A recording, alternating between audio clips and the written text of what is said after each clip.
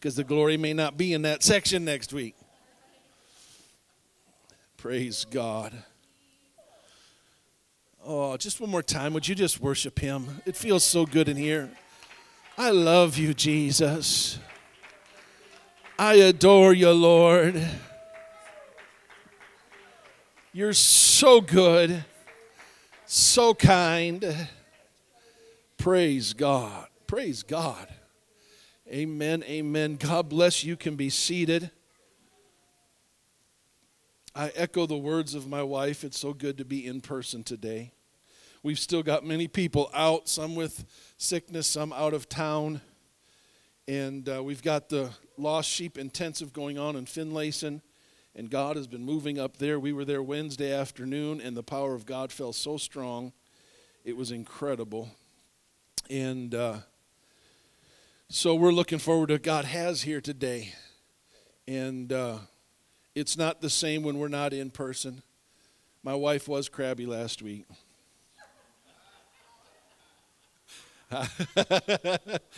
I'm just teasing. We all were a little on edge. And I know it's because we weren't able to be with all of you and in the presence of the Lord together. And I just got to tell you, I hate preaching from my desk. And so it's so good to see you all in the house of the Lord. And I am looking forward to things getting back into action. Grace College, she didn't mention that. She didn't like us people. But that's happening Thursday too. I'm just teasing. John chapter 1, verse number 14. And before we read that, for those that are unaware, we have joined Pastor Kevin Wallace in the Redemption to the Nations Church in Tennessee on 100 Days for Glory. And if you haven't done everything that you're supposed to do every day, don't worry about it. Just start today. And catch up to the 15 minutes of reading, 15 minutes of prayer, fasting something to the Lord, and doing something kind for somebody. And the purpose of, at least that, the reason why I believe that God has called us as a church to do this is because I believe that God sees our heart that says, I want more of him. I want to see him. I want to experience him. Now, I've got to be honest with you. I have given up, if you will, the urgency of heaven for the urgency of relationship. I'm not as concerned about my destination as I am about my destiny. Heaven is a destination. Heaven's only going to be heaven because our destiny's there. Jesus. It's the only reason. I think I mentioned it in one of the lessons that I did online in the last 2 weeks. Heaven's going to be cool. I don't know what golden streets are like. I live in Coon Rapids. And the Coon Rapids Boulevard section by my house needs a little gold. I don't know what it's like to put my skates on and skate across Crystal. But it's going to be cool. But heaven's only going to be cool because Jesus is there.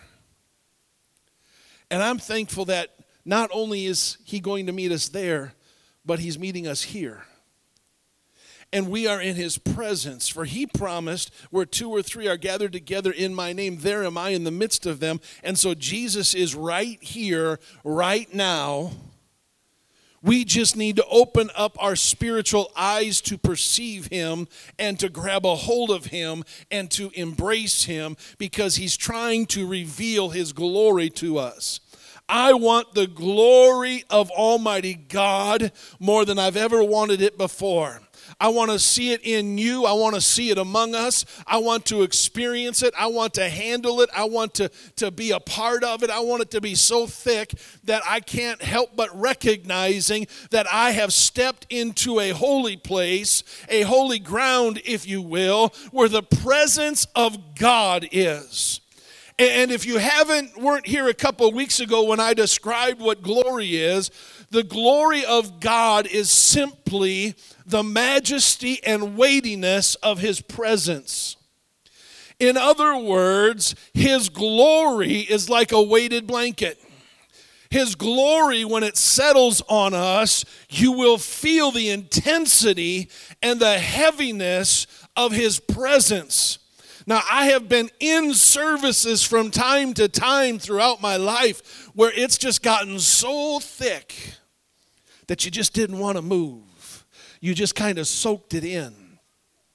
And can I tell you that I believe that God in this day and in 2022 and in the first 100 days is the season that God is challenging us to get to a place where you and I are ready to receive his glory on a consistent basis, on a daily basis, not here once and then wait 6 months, not 7 months, not every single day. Wherever you go, you feel the weight of his presence. He promised us that he would never leave us nor forsake us, so he's always been there, but we have not been attuned to what he's doing, and so we haven't sensed his glory. Oh, and you're going to hear some messages in the next few weeks that lead to this. God has been moving, and I'm getting ready to share with your leaders in 2 weeks on a Thursday night leadership training night. I'm going to be sharing with them what God is speaking into us, and it's mind-blowing how it all weaves together and what God is doing. So I'm just going to give you a nugget of that today. John chapter 1, verse 14, I quote this scripture all the time. In verse 1, it recognizes that the Word is God. In verse 14, the Word was made flesh and dwelt among us. And we beheld his glory. The glory as of the only begotten of the Father, full of grace and truth.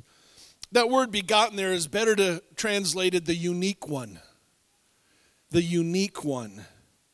We beheld the glory of the unique one. The one that's different from everybody else. The one that's not just like us, but close. The one that's just a little bit different than us. The man, Christ Jesus, God manifest in the flesh, and we beheld his glory. Can I tell you that word beheld doesn't mean I saw him? It doesn't simply mean that we register with our eyes a certain being or a certain thing. That's not what the word behold means. The word behold means this: I see it and I absorb it.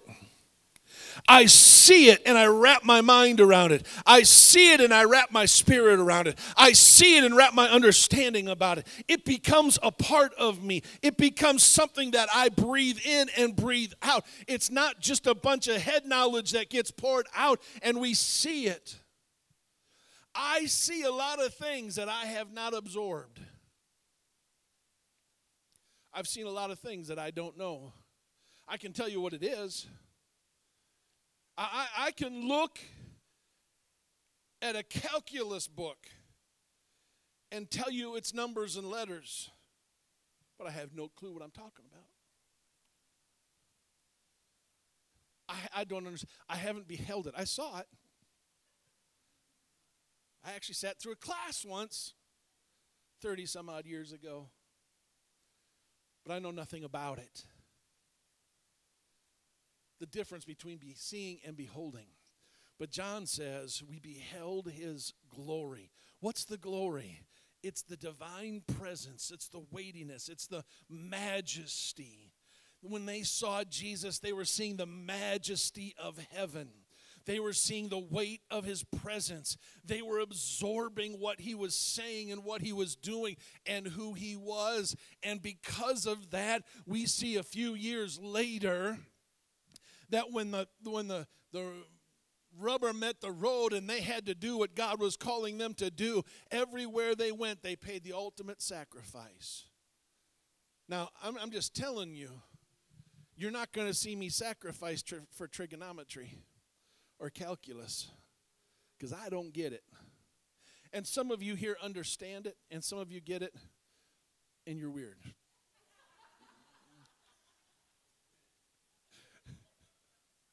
I'm just teasing. I wish I had a brain sometimes that did that, but I don't.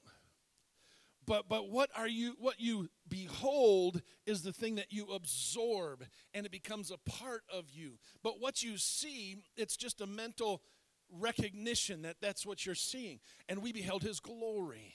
And so I believe that the Lord is wanting to give us a tool to behold his glory, to see. Now, this isn't something that's going to happen overnight. He'll give us a glimpse from time to time of his glory.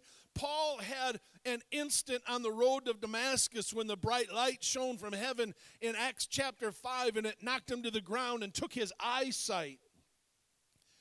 And he said, "Who art thou, Lord?" And he said, "I'm Jesus, whom thou persecutest." He had gone around persecuting, and from that moment on, it was a quick change in Paul. He recognized in that moment of time, I think I messed up. I think I better turn myself over to him and become a follower of him, and because of him and that experience. But that doesn't happen for everybody. How many have seen the film The Chosen? Yeah, good. It's a really good, they blend some stories together, but all Hollywood does. And but what's neat about that movie is Simon Peter in that movie, he doesn't convert quickly. He's a little stubborn, a little hard-headed. And but when he finally beholds the glory, it changes him. Now he's the first one in action. He's the first one to stick his foot in his mouth on behalf of God. He's the first one to step out and be bold for the things of the Lord. Do you understand what I'm saying? There's a difference between seeing and beholding. So I began to ask the Lord this week, what does that mean? How can we effectively happen to have that in our church? Because I believe that you want to see him and I want to see him. And I'm not talking about when the trumpet sounds. I'm talking about on a Sunday, Monday, Tuesday, when I want to see him and experience him. And the Lord took me to this passage of Scripture in Matthew chapter 13. Starting at verse number 3, and I'm just going to read, and then we're going to go back and explain some things. And he spake many things unto them in parables, saying, Behold, a sower went forth to sow. And when he sowed, Randy said he was an elder. He's embraced his age, I guess. I haven't done that yet. And when he sowed, some seeds fell by the wayside, and the fowls came and devoured them up. Some fell upon stony places where they had not much earth, and forthwith they sprung up because they had no deepness of earth. And when the sun was up, they were scorched, and because they had no root, they withered away. And some fell among thorns, and the thorns sprung up and choked them. But other fell into good ground, brought forth fruit, some 100-fold, some 60-fold, some 30-fold. He who hath ears to hear, let him hear. And Jesus goes on to explain this, so I'm not really digging too deep. Jesus explains it on his own. And so if you go down to verse number 18, he's explaining this parable to his disciples. And he says it this way, Hear you therefore the parable of the sower. When anyone hears the word of the kingdom and understandeth it not. I want you to remember that word, understandeth. We're going to look back at that word here in a minute. When you understand it not, then cometh the wicked one and catcheth away that which was sown in his heart. This is he which received seed by the wayside. But he that received the seed into thorny places, the same is he that heareth the word, and Haran with joy receiveth it. Yet hath he not root in himself, but it dureth for a while. For when tribulation or persecution ariseth because of the word, by and by he is offended. He also that receives seed among the thorns is he that heareth the word, and the cares of this world and the deceitfulness of riches choke the word, and he becometh unfruitful. But he that receives seed into the good ground is he that heareth the word, and understandeth it, which also beareth fruit, and bringeth forth some 100-fold, some 60, and some 30. Pretty cool parable, isn't it? And that's exactly where you and I are at. You and I are the ones that God is sowing into. And here's the thing. The sower in this parable is not the Lord. The sower is the preacher that declares the word, that casts the word, if you will, that presents the word. The reason why I know that is because the word in this passage is the word logos. The same word for word in John chapter 1, where the logos became flesh. And so what we are doing when we declare to one another, I'm not just talking necessarily about the preaching, but when the believer begins to talk about the word, talk about God, they are casting seed. They are throwing out the things that of the Lord that you would receive, so that he would be planted in you, so that he would grow up in you. And so something is happening here. First of all, I want you to notice that in the passage of all four grounds, if you will, types of ground, there's two things that never change in this parable. The sower and the seed never changes. Now, all of you are looking at me with blank faces. Well, that sounds good, Pastor.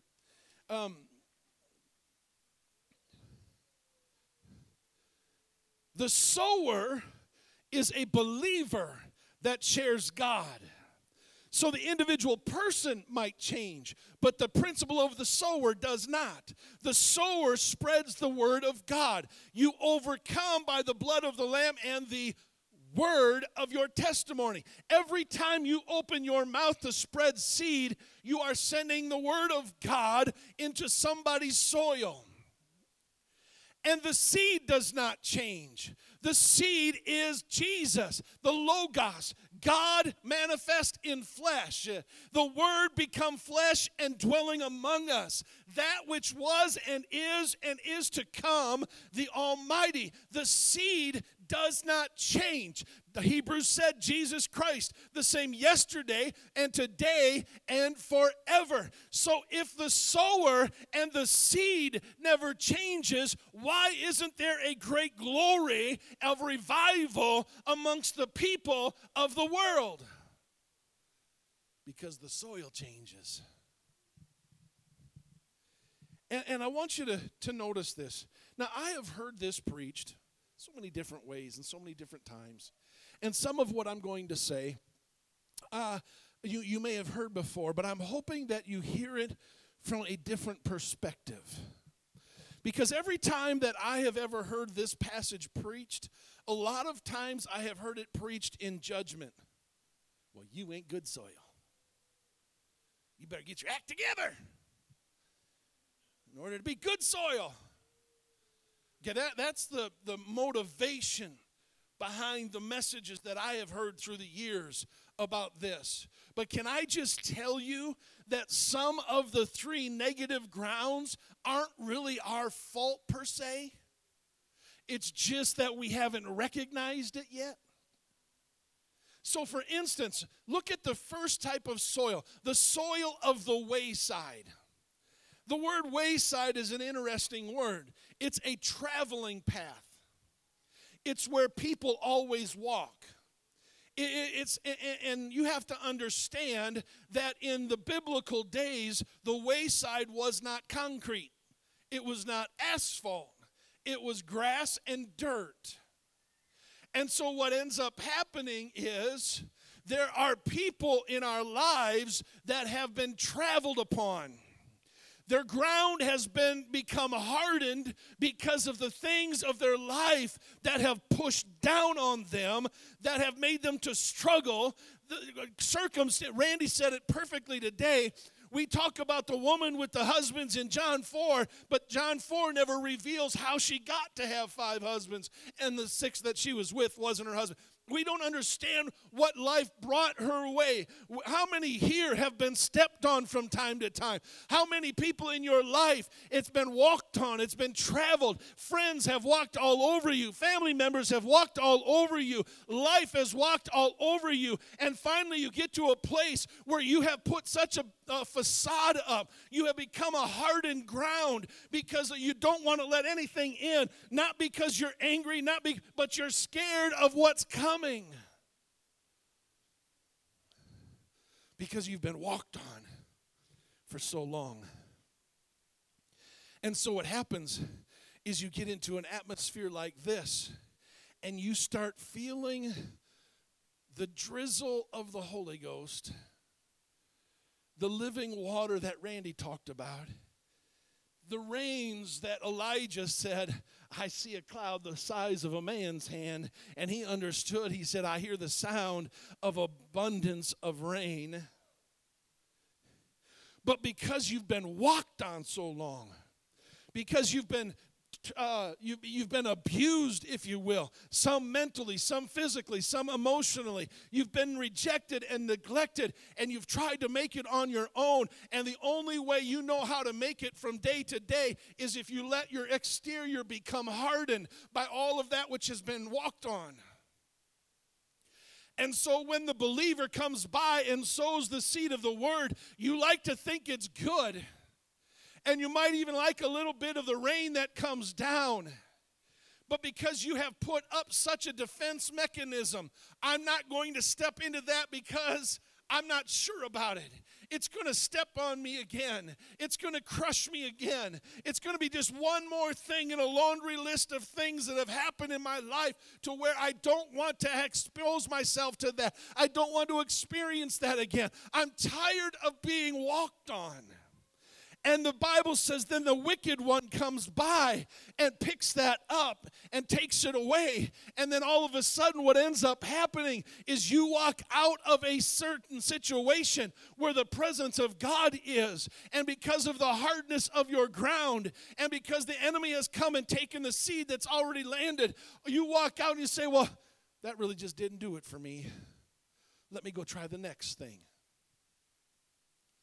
I'm here to tell somebody, I understand that you have been traveled on.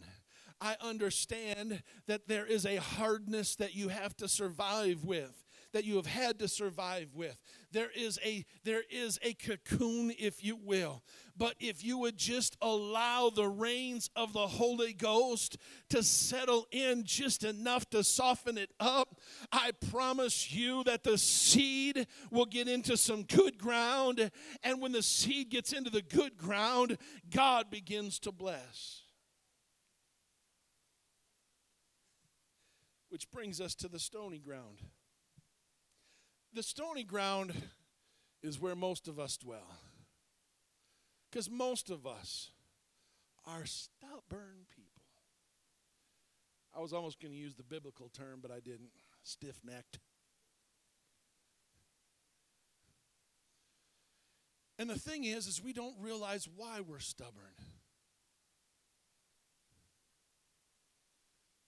How many have ever had a rock bed in your yard? There's a few of you. If you haven't, don't get one. I hate them. I despise them. I make my boys work in it now. And here's the reason why I don't like rock beds. Because no matter what happens, you're never going to get all the rock out. And so when you go to plant something, you move a little bit of rock out and you create a little round spot where you're going to put the plant. And by that time, I'm already as grouchy as can be. And I stick my shovel into the dirt, thinking, okay, I've already removed all the rock on the top. I should just be able to get some dirt out and put the plant in. Not really. Because all the rock have settled through the soil, and now I've got 2 feet of pebbles that I got to get through to plant the stupid rose bush. I'm not bitter at all, by the way. And that is the picture that I get when I read about the stony ground. Can I tell you what stony ground people are like? It's this. See, there again, I've always heard it preached judgmentally. It's not a judgment, it's just reality.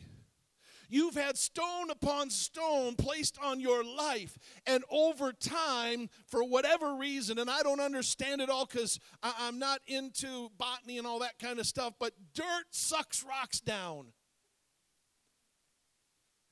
And it pulls it down, and it brings it under the surface of the soil. And you get that first shovel full off the top, and it's nice and it's rich, but then you put the shovel back in, and our house is 85 is when it was built, and so over the last whatever amount of years that is, you get below that little bit of good soil, and you hit all the rock that the original owner put down that the ground has sucked under. And now when I'm trying to plant something, I'm hitting rocks from years ago. I'm hitting the stones that the ground has absorbed and brought down just under the surface. So at the top of the surface, I think I get all excited because it's going to be an easy plant. I'm not going to get frustrated. I'm not going to get grouchy. I'm not going to get crabby. But then that next shovelful, and I'm wanting to get rid of the previous owner and say, what in the world were you thinking? I got a little Frank Sanders in me too. And because I'm Frank's son, part of my problem is I'm probably not using the right tool. Hammers don't dig very well.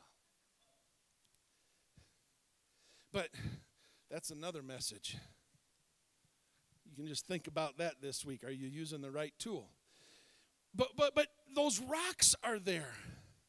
And as I was studying this week over this passage, I realized that over the years, I have been critical of those that would absorb what God did, and a week later it was burned up, and they were ready to give up. And can I just tell you something? For me, having experienced all that I've experienced, I don't understand how somebody can walk into this house, experience the presence of God, and 2 weeks later be ready to give it all up. I don't get that. I don't understand that until I recognize this passage. I don't know what rocks have been in their lives and have been absorbed by the soil of their spirit.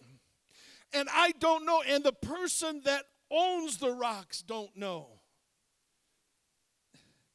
I hope I'm helping somebody. Can I just tell you, I don't know the name of the original owner of 3757 114th Lane Northwest in Coon Rapids, Minnesota. But he doesn't know my struggles with the rocks he left. Did he mean to put some rock in my life so that it would frustrate the fire out of me when I went to plant? No. He was just trying to make his home look right. There are some of you that have leftover rocks from somebody's life who did not meaningly leave you rocks, but they were trying to make their life worth it. They were trying to make their landscape work, but because of the rocks of their life that they put down, they didn't even realize that the soil had absorbed it, and now you're dealing with rocks of your past because the rocks of your past have been absorbed into the soil, and it's not your rocks, but it's rocks that are there that you now have to deal with. Can I just tell you, I'm done criticizing people. I come from a background where I just never understood. I could not comprehend how somebody could end up one way because it didn't register with me. But can I tell you, after studying the Word, God understands why you are the way you are. He understands what you've experienced and what you haven't experienced. He understands whether you had a good mom, a good dad, a good aunt, and good uncle, good structure. He understands who put stones into your life. He understands who dried you out and trampled all over you. He understands all that, and yet He is still trying to plant seed.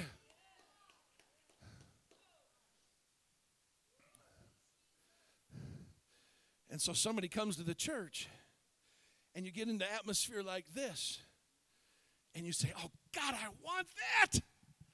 It feels so good. I embrace it, God. I experience it. The seed is planted. But then you get out, and the sun scorches it. And can I just read this real close so that you understand this? But he that received the seed into stony places, the same is he that heareth the word and anon with joy receives it. I want it, God. I want it, God. I'm planting it. It's there. Yet he doesn't have root in himself, and so he endures for a little bit, but then tribulation or persecution arises, and we like to stop there. But the scripture says, because of the word. Because of the word. Well, God, I like that, but I like my friends to like me too. And they don't like me so much anymore. God, I like what you're doing. I like the seed that was planting. I like what I feel. But God, I can't move that rock because I like my family to like me for who I am. And now they're going to ridicule me because I'm a Jesus freak. Now they're going to turn their back on me because I'm not who I once was.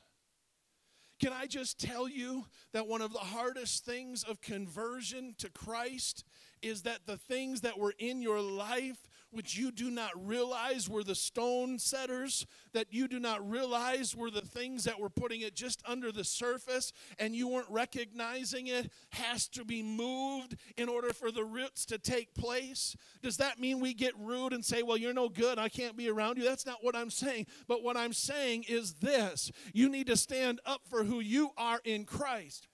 You need to look at that loved one, that friend, and say, listen, I can't do what you're wanting to do anymore because I'm a different creature. And I don't cast judgment on you. I was in your shoes, but I came into contact with somebody that sowed a seed into my spirit, and that seed has gotten into some dirt, and I'm trying to get rid of all the rocks that will hinder the root from taking hold. I'm trying to get rid of all of the things that have caused me from allowing the heat of the atmosphere to scorch me and to take away the seed that God has planted in me. That's tough. It's hard. And can I just tell you, there's some things that we don't even recognize. We don't even recognize is there. It's been so buried. Attitudes. Expectations. How many have ever heard this? If you just have enough faith, God will do it. Has anybody said that? Have you ever heard that? Come on, somebody be honest. Nobody's raising their hand. Okay, there's some nods or some hands. Yeah, if you just have enough faith. And they'll take you to one or two scriptures that seemingly say that. But if you look deep, that's not really saying that.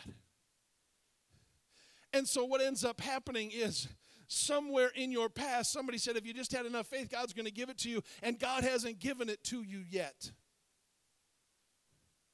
That becomes a stone underneath the soil, and it removes the depth that the root can take place. But if you take that stone of false expectation and align it with the principles of the Word of God, if you ask according to his will, it will be accomplished. If you say, Lord, not my will, but thy will, it will be accomplished. Lord, if my heart's in tune with your heart and I'm doing what you want me to do, then if I ask you, you'll supply the need. That changes from ask whatever you want by faith and you're going to get it. Faith isn't a candy stick to get God to do what you want to do. Faith is the entity or the evidence of what God has already done in your life. You just haven't experienced it yet. Let that set in for a minute. You see, the stony ground just needs to be cleared out. Can I tell you the best way to plant a bush when there's stony ground? Get all the rock out. Take the time to do it. And then put good dirt back in. And see what happens. Because here's what happens. If you get enough good dirt, you don't have to get all the rocks out. If you get all the rocks out, you might end up in China. But you got to get out just enough so that there's enough good dirt around the roots.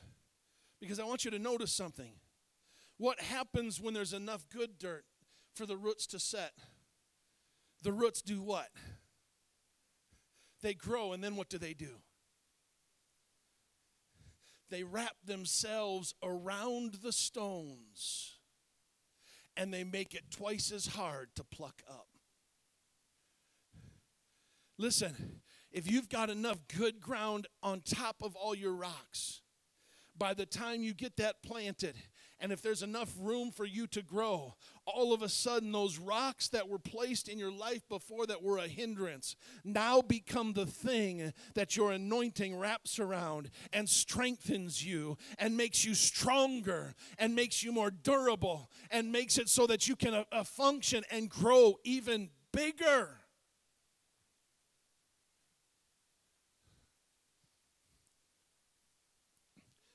The third kind of ground is the ground among thorns. When he hears the word and the cares of this world and the deceitfulness of riches choke the word, and he becomes unfruitful. I just want to say this. I don't speak on stewardship very often. It's actually been almost 3 years since I've done a message on stewardship. I'm getting ready to here in a couple of weeks probably, if the Lord should direct what he's already kind of put into my heart. But here's what I need you to understand about this. The cares of this world and the deceitful riches. Can I tell you what a deceitful rich could be? A job.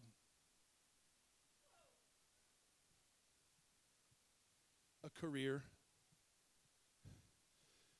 Because a career sometimes will say, well, if I just make a little bit more, if I just get this promotion, if I just get this little bit extra in my paycheck, if I just get this little perk, if I just get this next thing, and what it does is it deceives you. Do you understand? I kind of laugh at the Minneapolis Tribune. They put in the business section every day on the inside cover of the front page, the CEOs, whatever they make. And they make, a ton of money in whatever, whether it be straight money or whether it be shares and stocks, whatever it is, they make a lot of money. But did you know that the number one rate for depression in all of America is in the level of the CEO? It's in the level of the athlete. Athletes that make a lot of money and then they retire with, and they've leaned on the whole purpose of their career was to make money. They're the ones that go broke and are miserable shortly after they get out of their sport. There was a football player when we lived in Kansas City, Hall of Fame football player. I think he's passed on now, but I remember reading the stories, made a ton of money, and because he was so miserable after the career was done, he blew all of his money and became miserable. Can I just tell you, in my own family, I've shared it before, but part of the reason why my dad quit professional hockey is because he was miserable.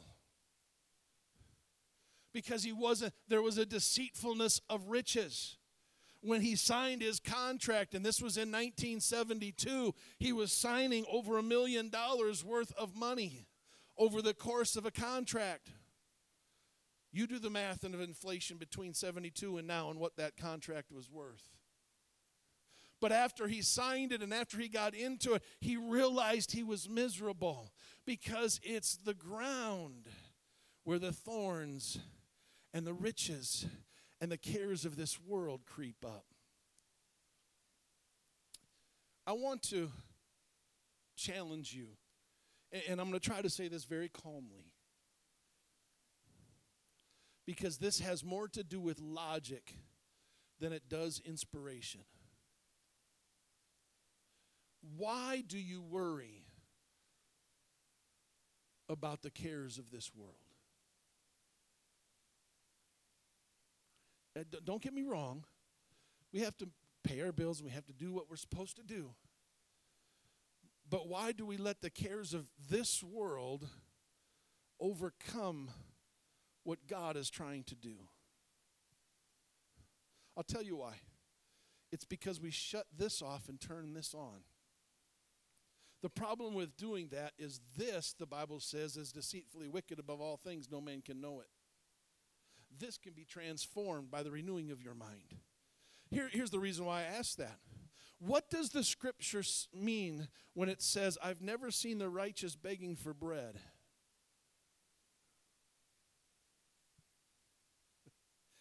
You see, we like, as preachers, we like to, and believers, to spiritualize that. Well, when you seek for him, you'll find him, because whenever you seek for him, there's always bread there. That's not what the scripture says. Why do you get worried when the Bible says, take no thought for tomorrow what you're going to eat or drink or wear, for you've got enough troubles for today? Okay? That doesn't register here, and we struggle to make it register there. Because it's not the license just to cast off all responsibility. That's not what I'm talking about. What I'm talking about is, why does it consume some of us? Why does it consume some of us to get the next toy or the next hobby or the next set of golf clubs or the next whatever it is? Why do we think about it? Because it's nice, it's cool. I agree. Does God want us to have just nothing? No, that's not what I'm saying. But what I'm saying is, why do we get so consumed with those kinds of things? The reason we get consumed with them is because we've allowed the thorns of our soil to come up over us, and those cares of the world choke out what God has actually said. God said this: if I can number the hair on your head, and I can care for the sparrow, and I can care for the lily of the field, I think I can take care of you. Oh, it's quiet in here now. It's quiet. But see, we sit in church over and over and over, and I would even suggest today that maybe there's one or two here today that have already tried to figure out your grocery list in your head. Because you got to get food on the table. Some of you have been thinking about how you can maneuver your paycheck to make your next bill. Can I just tell you, if you're partnered with God, you can ask him about it. That's a month away yet. God is trying to say to somebody, don't let that which has beat you down harden you. Don't let that which has taken up root down and sunk in and blocked off the roots of himself in your life from not allowing you to grow in him. Don't let the cares of the world and the deceitful riches of the world choke out that which God is trying to do in you. Because here's the thing. I know it sounds like I'm talking about money, but I'm talking about everything. The Bible says he loves a cheerful giver. Okay, that word cheerful means hilarious. Okay, that means it goes above and beyond a norm. So it can apply to money, but that's not my intention today. My intention is everything about us. Why do we get so conservative? Why don't we hilariously give? Why don't we hilariously worship?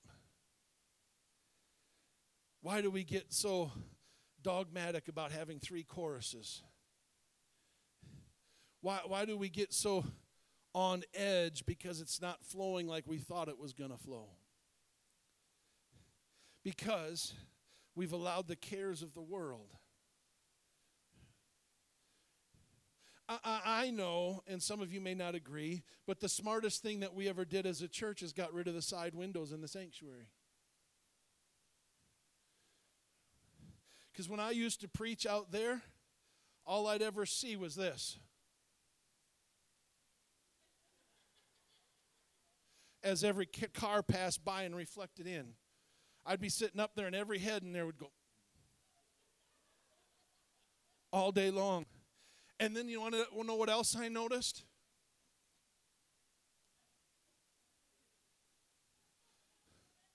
Because the outside atmosphere was triggering that it was lunchtime.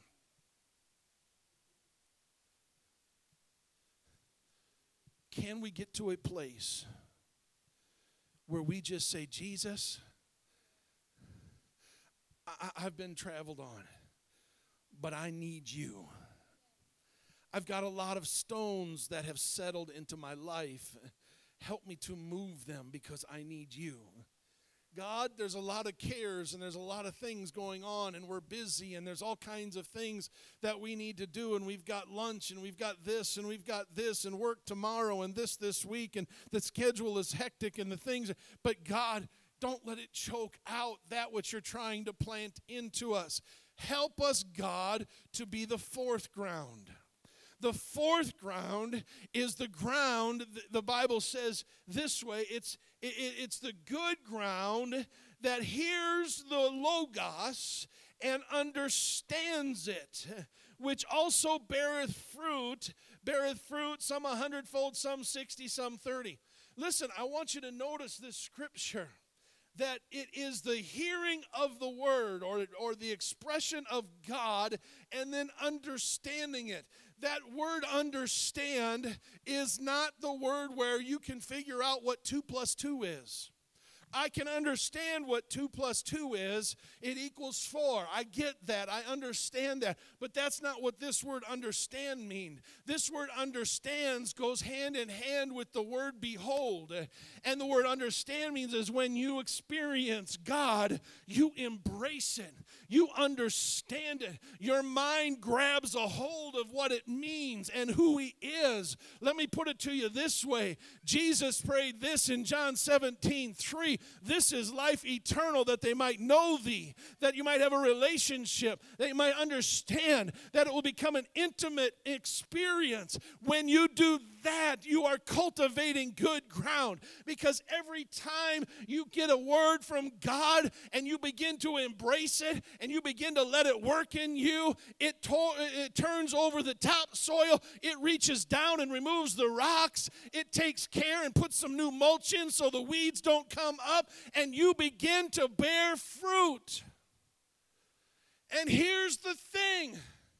When you bear fruit, you are creating a life-giving mechanism where you will never run dry, because every time you bear fruit, you can then partake of that fruit. Every time God does something in you, you can grab a hold of it and say, listen, I'm experiencing this sickness right now, but a year ago when I was in bed and unable to move, God reached down and touched me. I'm not worried today because God has a hold of me.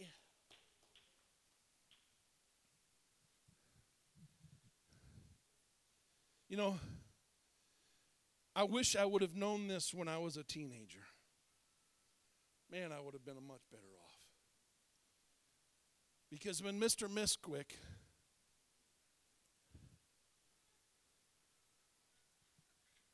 mentioned his name, Mr. Misquick, he was the bowling ball of a man. He stood about 5'8", and he looked like about 3 people. But he was the best math teacher I ever had.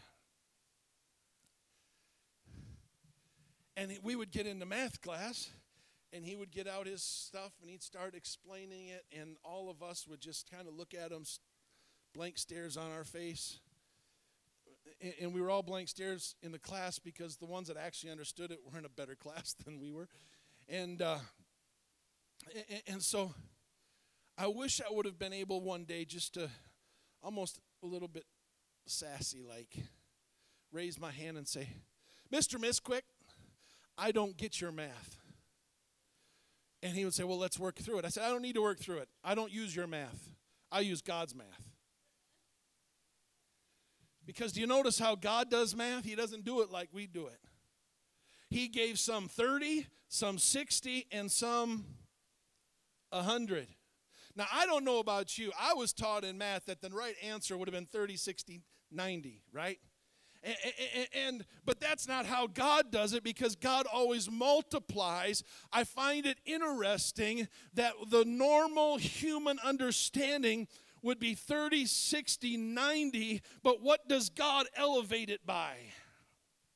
What? 10. 10. 10. Tenth. Tithe. Possession. Resource. People. Talents. Abilities. He always will elevate good ground by 10%. You have to understand the principle here. What he's saying is if you allow yourself to get good ground, he will partner with you and you will bear fruit. But the fruit that you bear could be 30, 60, or even I'll add a little bit more than what would be normal upon you so that you can be blessed beyond measure. Some he gave 30, some he gave 60, some he gave 100. All I know is this: when you're on good ground, you'll always be given something. And when you partner with him, if you combine this parable with some other parables, he will always increase as long as you use what he gave you. Here's what I'm trying to say to Spirit of Grace Church. The day has come where God is wanting us to behold his glory, not in simple form, not in tentative form, not in irregular form, but to behold his glory on a consistent basis. And to have a consistent basis revelation of his glory requires us to have good ground.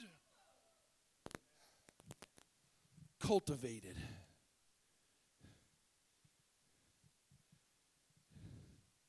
Drive by any farm in the spring. That ground is hurt. It's weighed down by the ice and the snow of the winter. And what's the first thing a farmer gets out and does? Runs his tractor over it to break it all up. And if you've ever looked, they've got that machine that on the very back has little thin wires almost, and they're hard as all get out, but they go down about this far. Why do they go down about that far? To get the rocks. And then did you ever notice how farmers plant their crop? It's so cool. I drove through Rose Mountain, South Minnesota all the time, and you would drive and you could just see each line was almost, I was like, that's kind of level. Every row is kind of just perfect. Why? So the thorns don't get it.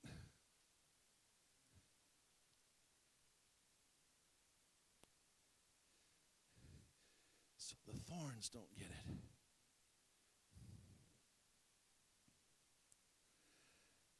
Jesus is the head of the church. And if we are in line with him, where he plants us, and we do what he's called us to do, it removes the concept of the thorns. So the farmer breaks up that wayside ground, digs out the rocky ground, and then aligns us to the thornless ground so that we can have a crop, so that we can experience his